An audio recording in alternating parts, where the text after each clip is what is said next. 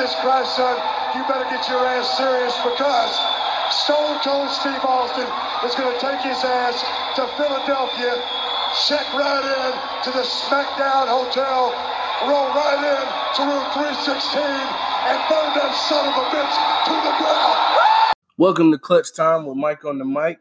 We're here with Mike on the mic, your favorite Mike, listening to your favorite podcast. Today we bring you episode 8 of the podcast. We're moving on up to the east side. Today on episode 8, just want to talk about Kyrie Irving. Kyrie Irving is one of my favorite basketball players. Now, I have been critical of him in the past, but that's part of the job. But Kyrie Irving is one of my favorite players to watch. I just kind of want to talk about his legacy and how I see it's going downhill. It's not going the way that I'm pretty sure he thought it was. And you really can attribute that to some moves he's made in the last few years, but we're going to get into that. We're also going to talk about something that I saw on Facebook and I had to comment on. My man's George Foxwell, or Fox as he's more commonly known as, said something about Trae Young and Steph Curry, and I wholeheartedly agree, as well as everybody else that was on the post. Shout out to Jay Owens, shout out to Kadeem Jenwright, a.k.a. Juice, and Schmader's Footwear, schmadersfootwear.com. Check it out. And I also want to talk about this picture that's been going around. It's a WWE picture where people have been asking my opinion on it, only because everybody knows I like wrestling. So we're going to talk about that too, because it's pretty funny, and you can tell people, they got their favorites and stuff, but just being realistic on the picture, just had to be realistic on it. But like I said, let's get into it. Let's talk about Kyrie Irving. So anybody who knows anything about Kyrie Irving is one of the most, I don't know the word, he's one of the most greatest shows you've ever seen on a basketball court. That's what you could say. Kyrie Irving's handles are second to nobody. I have never seen anybody with better handles than Kyrie Irving on a basketball court. That man is a wizard. If there was anything as such as called an under the rim player, like Kyrie not dunking on folk, he ain't catching alleys.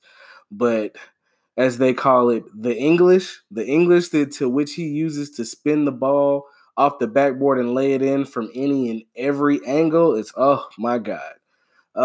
Kyrie's been in the league 7 years complete. This will be his 8th year. He's an NBA champion. He is a Olympics MVP. He's got a gold medal. He's a 6-time All-Star.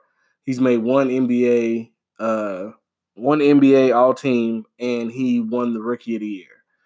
So if anybody knows anything about Kyrie Irving and his career, outside of the handles and the unbelievable layups and just the show that is Kyrie Irving, at this point in his career, the thing that he's remembered the most for is Game 7 in Oracle Arena, 2016 NBA Finals, to which Kyrie's Cavs were down 3-1. Going into Game 5, Kyrie and LeBron became the first pair of teammates to score 40-plus points in a finals game. Kyrie had 41, LeBron had 41. Awesome game. Game 6, Kyrie scored another 30. Game 7, Kyrie hit the shot of shots. After one hell of a block by LeBron, the Cavs came down.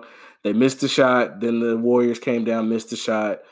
Cavs got the rebound. They ended up calling a timeout. They called the play in the huddle.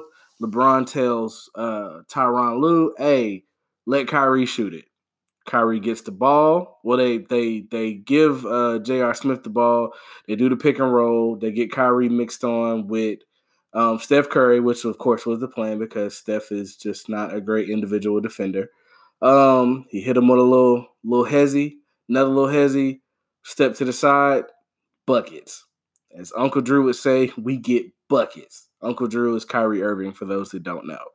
So that was the shot of shots. Then he went on that summer to lead Team USA to the Olympic gold, and he was named the MVP of the Olympics. So at that time, Kyrie was 24 years old, on top of the world. an all-star, an NBA champion, playing with the best player in the world. Kyrie had it all. But during the summer of which they won the championship, this didn't come out until later on, but Kyrie was ready to leave Cleveland. And the reason why is because Kyrie came into the league, the number 1 overall pick. He went to Cleveland the year after LeBron left Cleveland to go to Miami. And he was basically told, this is your franchise. This is what you need to do. Now, Kyrie himself, like I said, is a wizard on the court. He was an all-star, all of that. Rising Stars Challenge, Brandon Knight ankles are still being put back together for how bad Kyrie broke his ankles in that game.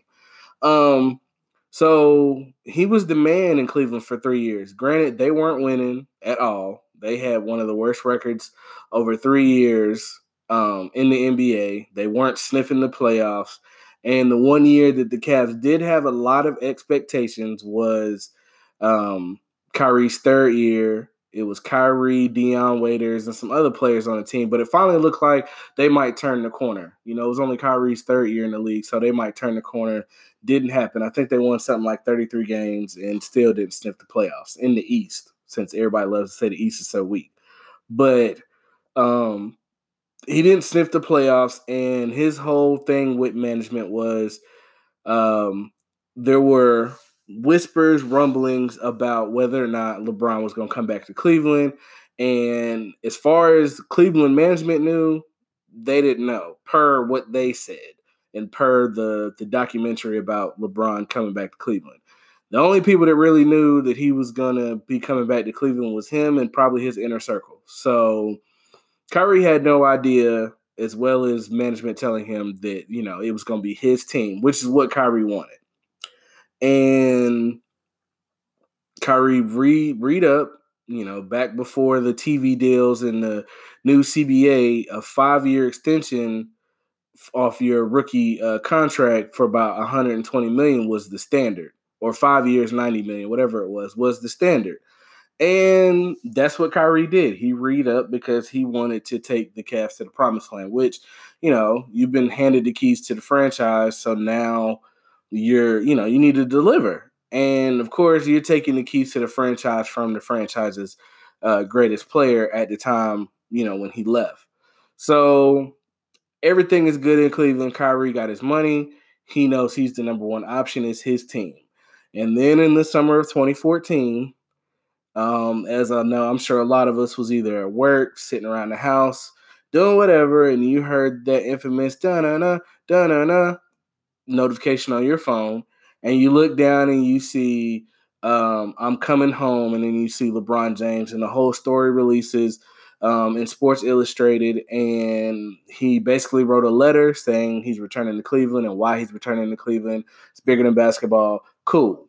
Now, unbeknownst to us, the regular fans, we don't know that Kyrie Irving has a problem with this. Immediately when he got the news, he had a problem with it. Now, for most folks, if you get to play with the best player on the planet, oh man, we about to go out here and win some championships. But as we've all seen throughout his career, Kyrie is different.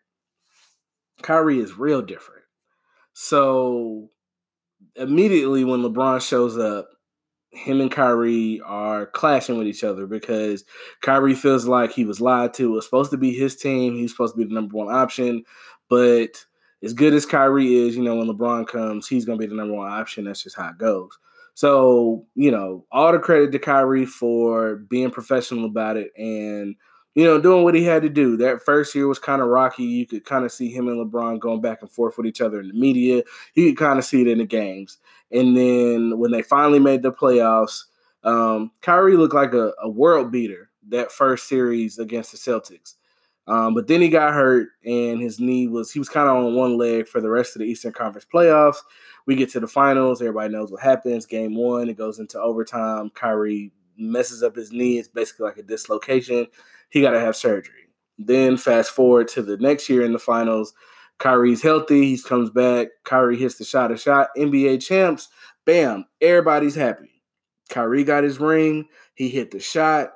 LeBron got his third ring. They bought a ring to Cleveland. You'd think everybody would be happy. But no, as I said, Kyrie Irving is different.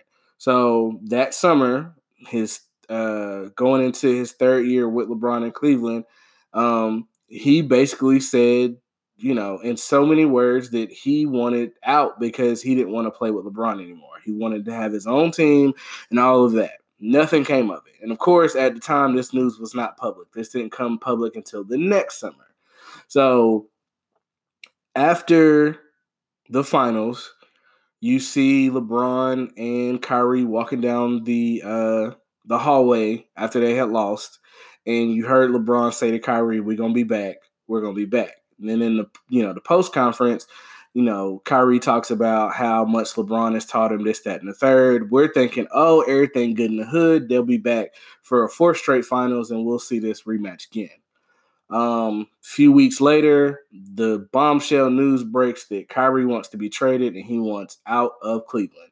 The words being put around that he didn't want to play with LeBron. He was tired of being up under LeBron's shadow, this, that, and the third. So he wanted to be traded. He wanted to lead his own team and all of that good stuff. Again, me personally, and for most people I know, if you're getting to play with an all-time great player, yeah, you want to be there along for the ride and all of that. Especially if you're playing with people who may consider LeBron to be the GOAT, whatever the case may be. But Kyrie, like I said, is different. And Kyrie's favorite player growing up was Kobe Bryant. And we all know how the Kobe and Shaq thing went.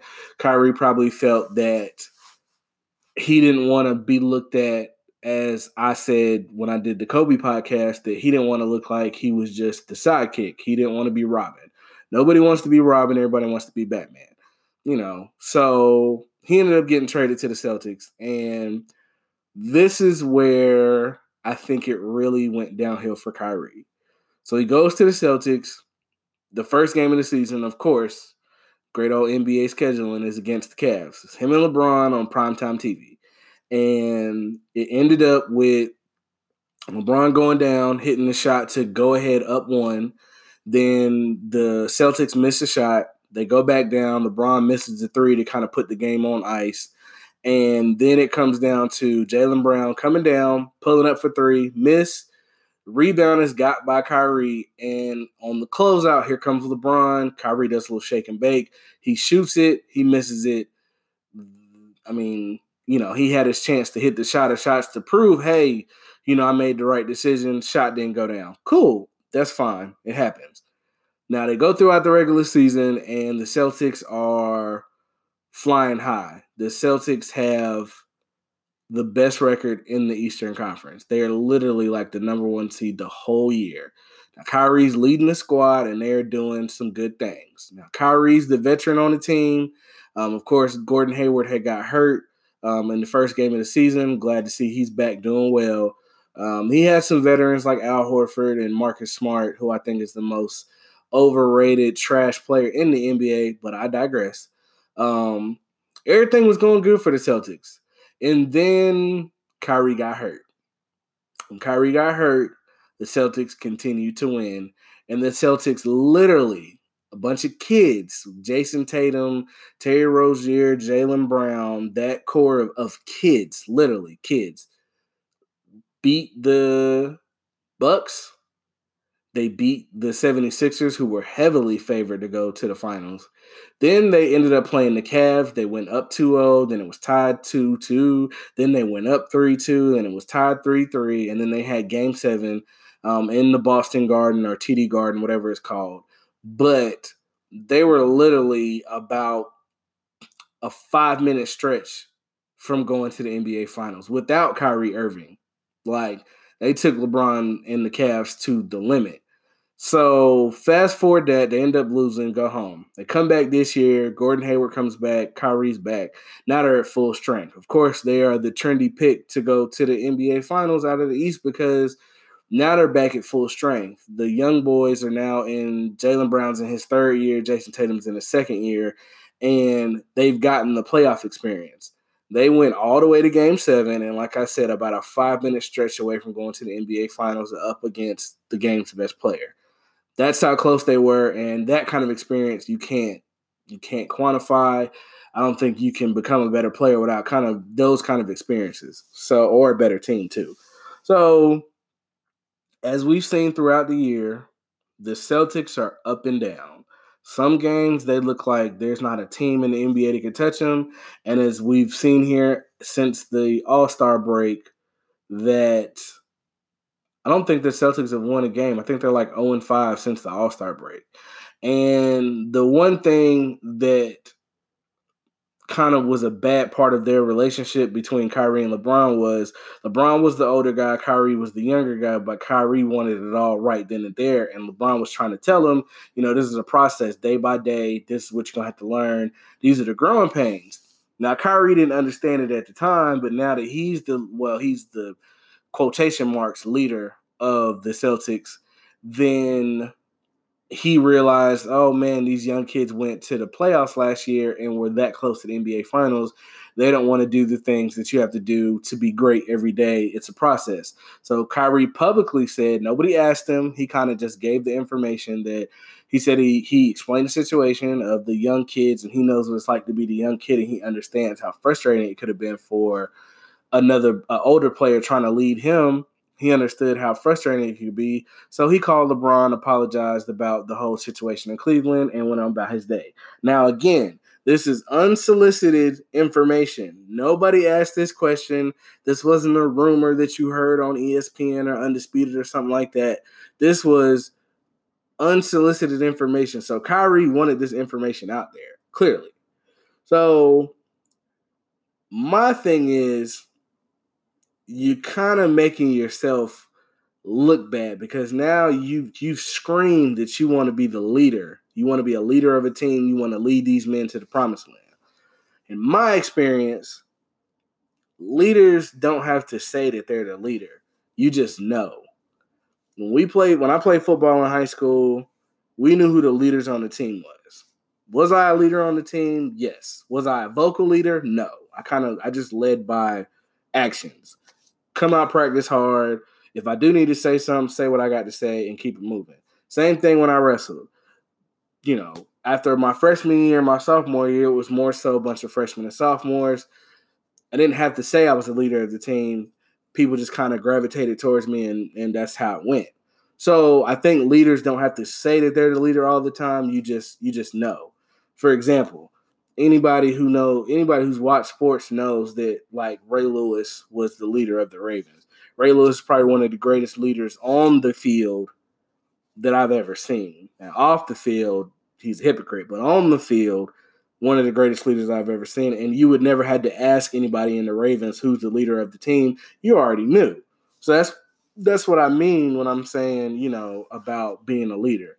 So Kyrie, for his legacy, he was on top of the world. Like, yeah, he was playing Robin and he didn't want to.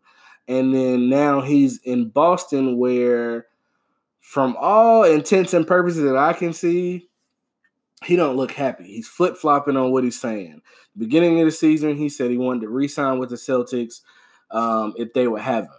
Now, here just recently, he said, I don't owe anybody anything. I'm going to do what I want. That sounds like a guy who's about to leave. That's what it sounds like to me.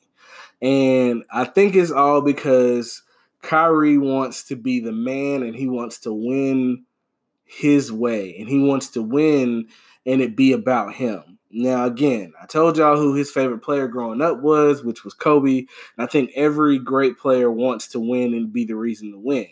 For Kyrie, the biggest example I can give of him still being the same guy he was when he got into the league, a few games ago, I forget who they were playing, but they were down, I want to say they're down about 6 points, 5 points, something like that. And they run a play, screen and roll at the top. Al Horford pops to the three-point line. Kyrie passes them the ball, hits the shot. They score the 3 points. Then they end up tying the game. The Celtics did. They run this exact same play. And Al Horford is sitting on the wing wide open. And instead of Kyrie passing the ball, he just threw up a wild shot, hoping for a foul, didn't go in, they ended up losing the game. Of course, he's getting criticized for this because, my man's was open. So, of course, Kyrie was trying to, be the hero, which, hero ball, if that's what you want to do, cool. I'm more so of let's make the right play, but if I hit the shot, cool. Let's move on. As long as we get the dub, I'm good. That's how I feel about it. So Kyrie's decisions, his quotes in the media, the things that he reveals, I just kind of feel like it's really going downhill for him because you said what you said to leave Cleveland, and it seemed like it was the biggest beef on the planet between you and LeBron, which come to find out it was kind of overblown by the media. But you said what you said, you had to leave, and now you're on Boston and you're realizing that this leading thing and being the man of a team ain't the easiest in the world. So to me, Kyrie's next move, whether that be him and Boston management sitting down and really talking about what they're going to do, is paramount, because if he stays in Boston, they could potentially get Anthony Davis, but if they get Anthony Davis, they're going to have to give up the farm. So is it just going to be Kyrie and AD? Or are they going to stick to what they have? Because Jason Tatum looks like a star. He looks like he's going to make an all-star team soon and be a regular all-star. Jaylen Brown looks like one hell of a role player. He doesn't seem like an all-star to me, but he seems like he would be one of the better players in the league. They got Al Horford, who's a consummate pro. Gordon Hayward, y'all saw the ankle injury. It takes time to come back from that, but Gordon Hayward was an all-star in the West, and he used to lead the Jazz. So they got a squad. So is he going to stay in Boston? Is he going to leave and go to New York, which was the rumor he's going to go play for the Knicks because, he's from New York, and who wouldn't love to play in Madison Square Garden? Him going to team up with Kevin Durant. That's the rumor on the streets. Or from I don't remember what reporter said it, but it was real speculation in Kyrie's camp that Kyrie can opt out of his contract this summer, and he might end up on the Lakers back with LeBron because maybe that's where he feels he need to go play. Again, this is all speculation, but in my opinion, Kyrie's kind of career path and what he wants his legacy and everything on the game to be kind of depends on how the rest of the season goes and what moves does he make during the summer. Granted, like I said, I believe Kyrie's 26, so he got time. It's not like his career is going to end, but with the way that the injuries for him are kind of piling up, especially some of them being knee injuries, he might not have too much time left, so I really want to see him get back to being on the right career path and leaving a legacy that he feels comfortable with. So again, these decisions that he's making, I don't know who in his inner circle or who he's talking to, but they need to sit down and figure it out, because if they don't, man, oh man, Kyrie Irving could become one of those guys when you're talking about it, with your friends, like, oh, y'all remember when Kyrie hit the shot? Yeah. Man, what happened to him after that, man? I don't even know. You don't want to be one of them guys. You want to be one of the guys that they bring up all of the time when we're talking about, the greatest player. Again, we're always going to remember Kyrie for his handles, but what are we going to say about Kyrie, the player on the court, like what he was and what he could have been? You don't want to ever be in that conversation of what he could have been. Granted, you got your NBA title, but you still got a lot to go, So we'll see. But that's just how I was feeling about Kyrie. Because like I said, Kyrie went to Duke. Go Duke. He went to Duke, so of course I was a fan. He got drafted by the Cavs, and he was a young guard, and he just, like I said, he's a wizard on the court, and he's amazing to watch. So, I hope everything goes better for him. He finds a situation that fits him, and he's comfortable with. He can go out there and just play basketball. I think all of the distractions and all of the attention that comes with you being the best player on the team, that comes, when you're the leader of the team, you get those awkward questions. And if you don't know how to answer them, now you create more speculation. The media will run with it because that is what they do, especially in today's day and age with talk shows all day, sports shows all day, social media all day. One wrong quote can circulate on social media, and you can be the hero of Boston when you wake up, and you could be the villain of the whole world by the end of the day. It's the same 24 hours. So I hope Kyrie makes some better decisions going forward in the future, and I hope that everything definitely gets better for him going forward. We're going to take a quick break, listen to our sponsors, and we'll be right back with more Clutch Time with Mike on the mic.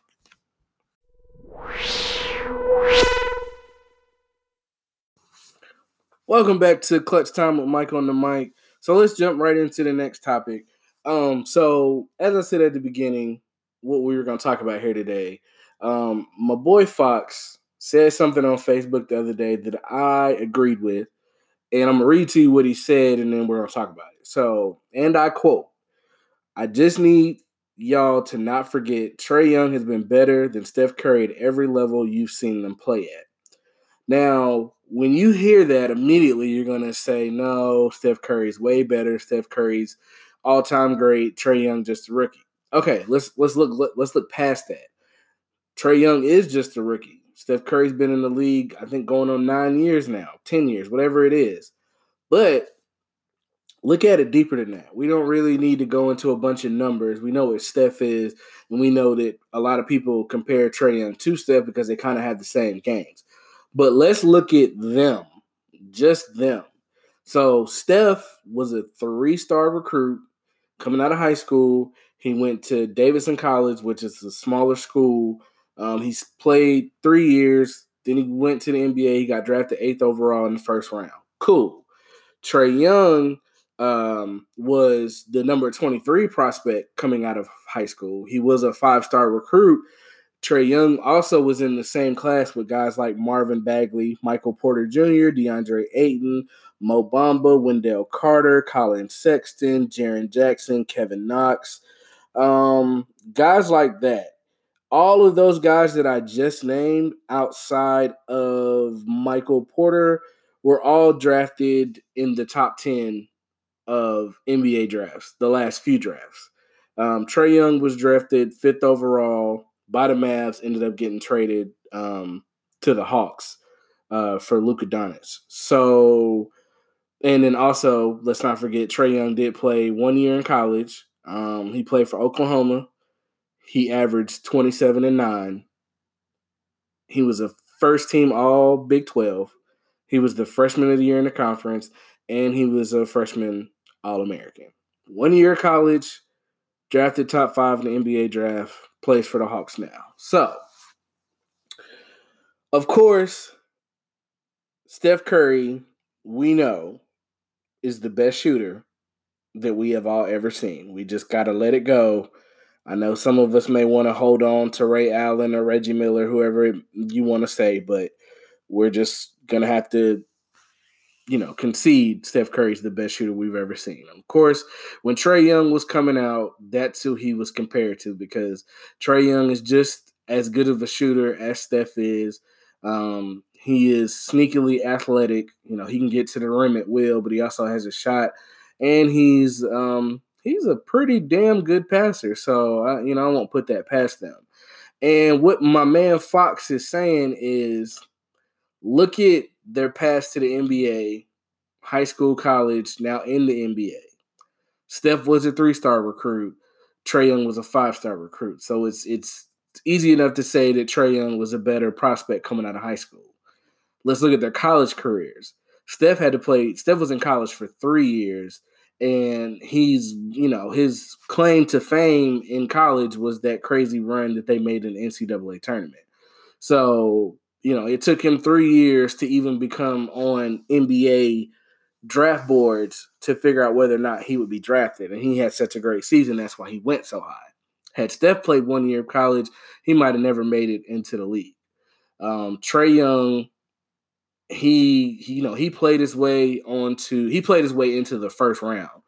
When he came out of high school and after a few games, people were saying he'd probably be a late first round pick or a second round pick. But by the end of the season, he was, in the conversation for top 3. He ended up sliding to number 5. Now Trae's only a rookie, so we can't really go past that. But Trae Young has completely outclassed Steph Curry for his rookie season. Like, completely outclassed. Now, Steph played on a better team with the Warriors than what Trae is playing on with the Hawks. But if we're just talking about them as a player, like talent-wise, give me Trae Young.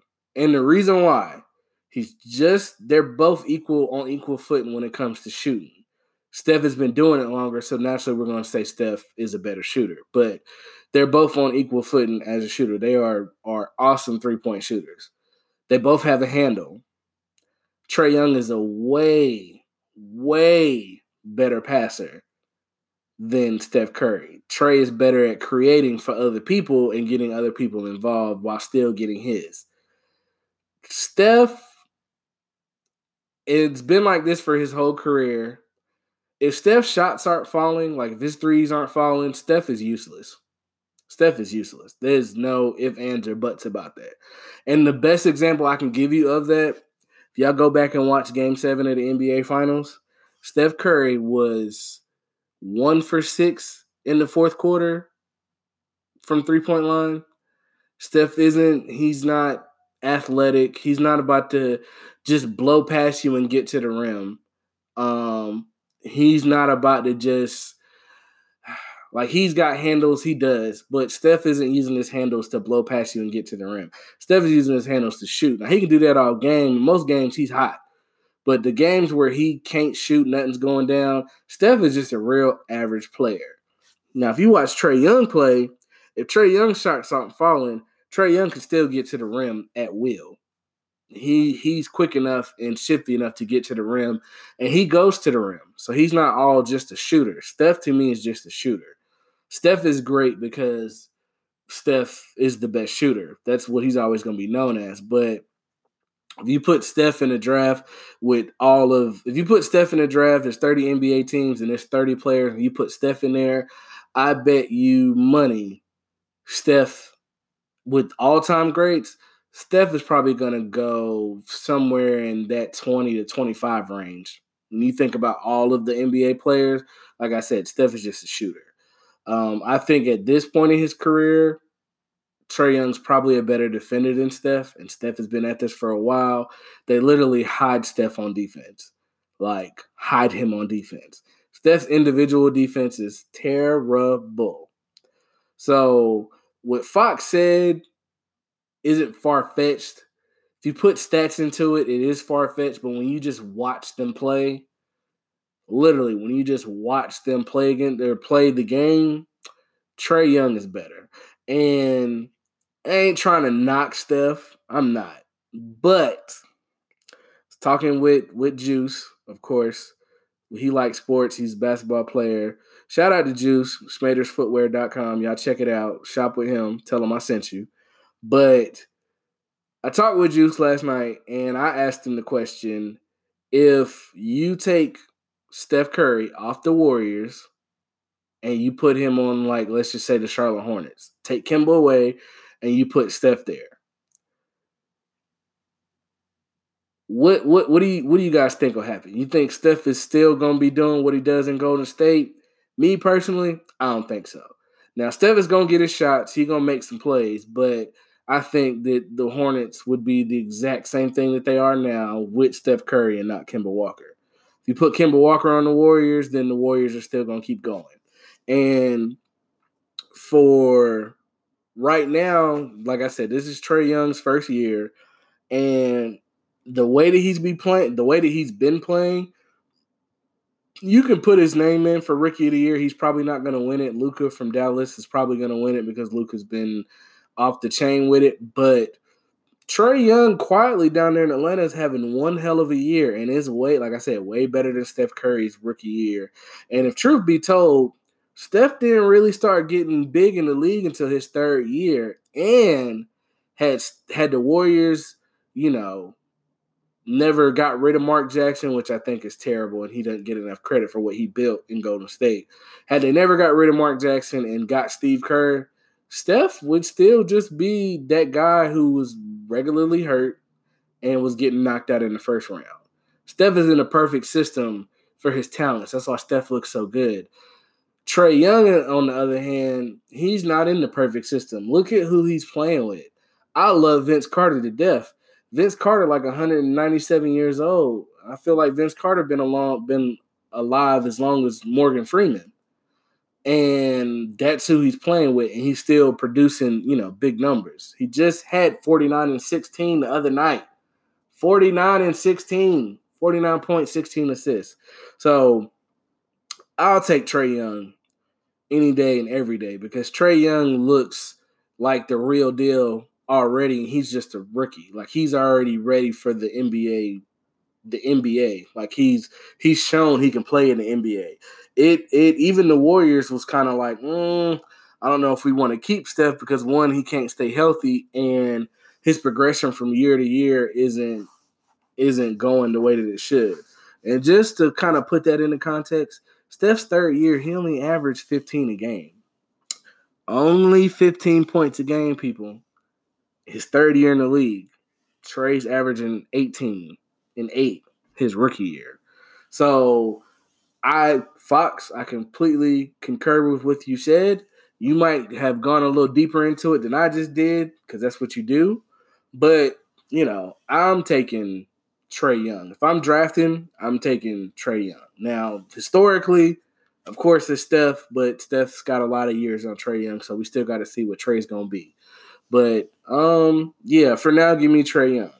And real quickly before we end, as you guys heard at the beginning of the podcast, that was Stone Cold Steve Austin doing a promo before WrestleMania 15 talking to The Rock. Now, that is my favorite promo in wrestling history because, I feel like when I do these podcasts and if I had to go on a debate show with anybody, Stephen A. Smith, Skip Bayless, Shannon Sharp, Max Kellerman, whoever, Jamel Hill, Michael Smith, Mike Wilbon, Tony Kornheiser, whoever, what Stone Cold said, I'm going to roll right in the room 316 and burn that. Yeah, that part, that's me. That's how I feel when I talk sports with anybody. So, that's just me. But there's a picture going around, and I got tagged this morning on Facebook, and I just said how I felt about it. So basically, it's a picture of who you got top or bottom.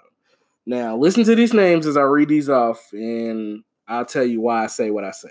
So the top picture is Batista, Ric Flair, JBL, Fit Finlay, Shawn Michaels, John Cena, Triple H, and Umaga. That's the top. The bottom is Jeff Hardy, Randy Orton, Rey Mysterio, The Big Show, Chris Jericho, Edge, MVP, and The Undertaker. Now, anybody who talks wrestling with me knows that I think The Undertaker is the greatest thing ever. He is an icon, all of that. Man is legendary. He's like Wilt Chamberlain, Kareem Abdul-Jabbar, Michael Jordan, LeBron, Magic, Bill Russell, all put into one. That's how iconic of a wrestler he is to me. But in this picture, the people that The Undertaker are teamed with, outside of Randy Orton and outside of The Big Show, I love Jeff Hardy. He's from Cameron, North Carolina, literally right up the street from Fayetteville. But Jeff, Rey Mysterio, Chris Jericho, Edge, and MVP. I rocks with Edge because Edge was one hell of a wrestler, and he had it all. Mic skills, promo skills, he could wrestle. He was fun to watch. They're not beating the top. First of all, they've got Triple H and Shawn Michaels. Separately, Shawn Michaels is the greatest in-ring performer I have ever seen. Like, I could watch his matches all day. That's how good of a performer was. He made Vince McMahon look like he was a good wrestler. That's how good of a performer he was. Triple H, 14 times world champion and a sledgehammer to boot. Batista, the Animal. Ric Flair, 16-time world champ. John Cena, 15-time, 16-time world champ, whatever. I don't like John Cena. John Cena's a joke. He sucks at acting. He sucks at wrestling. Whatever. But those 5 by themselves is enough to beat the bottom. Because even if you match them all up from top to bottom, The only person on the bottom that is, to me, collectively better than the people on the top is The Undertaker. Jeff Hardy in the bottom is only better than the top. He's better than Umaga, JBL, and Fit Finley. That's it. The only guys that on the bottom that can hold, can be in the same discussion with the guys on the top is The Undertaker and Randy Orton. The Big Show is the giant that never was. Chris Jericho really didn't come to fame until he was a great mid-card wrestler in the Attitude Era, but he didn't really make his name for himself until Stone Cold was on his way out, The Rock was on his way out, Triple H was hurt, and The Undertaker was moving more so towards not a full-time role. He was moving more so towards a part-time role to where he wasn't, he did the shows every week and everything, but he wasn't, at the forefront of everything like he was earlier on, in his career. Edge, same way. Edge didn't get big until a lot of the bigger names left. Edge came to fame when it was Triple H and John Cena on Monday Night Raw, and you had The Undertaker on SmackDown, but that was really it. That was when WWE was, trying to replace the stars of yesterday with the stars of tomorrow. So that's what we were looking at. MVP never materialized into anything. Sorry, just didn't do it. They tried to make MVP look like he was going to be the next The Rock, and that didn't work for him. Rey Mysterio, never been a fan. Never been a fan. He would be great in WWE today if he was like on 205 Live and he was kind of in the prime of his career, but he was never good on the mic. He's never believable to me. He was just a great high flyer. Sorry. Randy Orton probably is the third best heel I've ever seen in wrestling history. Triple H being second, Vince McMahon being the best heel ever. There's no debate about that. And like I said, the Big Show was the giant that never was. Jeff Hardy, he was more so of a tag team specialist. Then he became a singles competitor, but he couldn't stay out of trouble. That's hence why he left. And then, of course, The Undertaker is the phenom. But the top would win in a landslide. The top looked like the 96 Bulls, the 2001 Lakers, put together versus, I don't know, some other finals team. That's what it looks like. So Jay Owens, to answer your question, it's the top in a landslide. Like, it's not even a competition. No disrespect to the guys on the bottom, especially The Undertaker, but give me the top, in a landslide. And again, John Cena's trash and he's a terrible actor. That's just how I feel about it. But enough about that. This is just another episode of Clutch Time with Mike on the mic. I do this because I love it. I appreciate everybody that listens and shares the posts that I post up and all of that. It's all really appreciated. And to all of the people that have listened, subscribed, all of that, can't do anything but say thank you.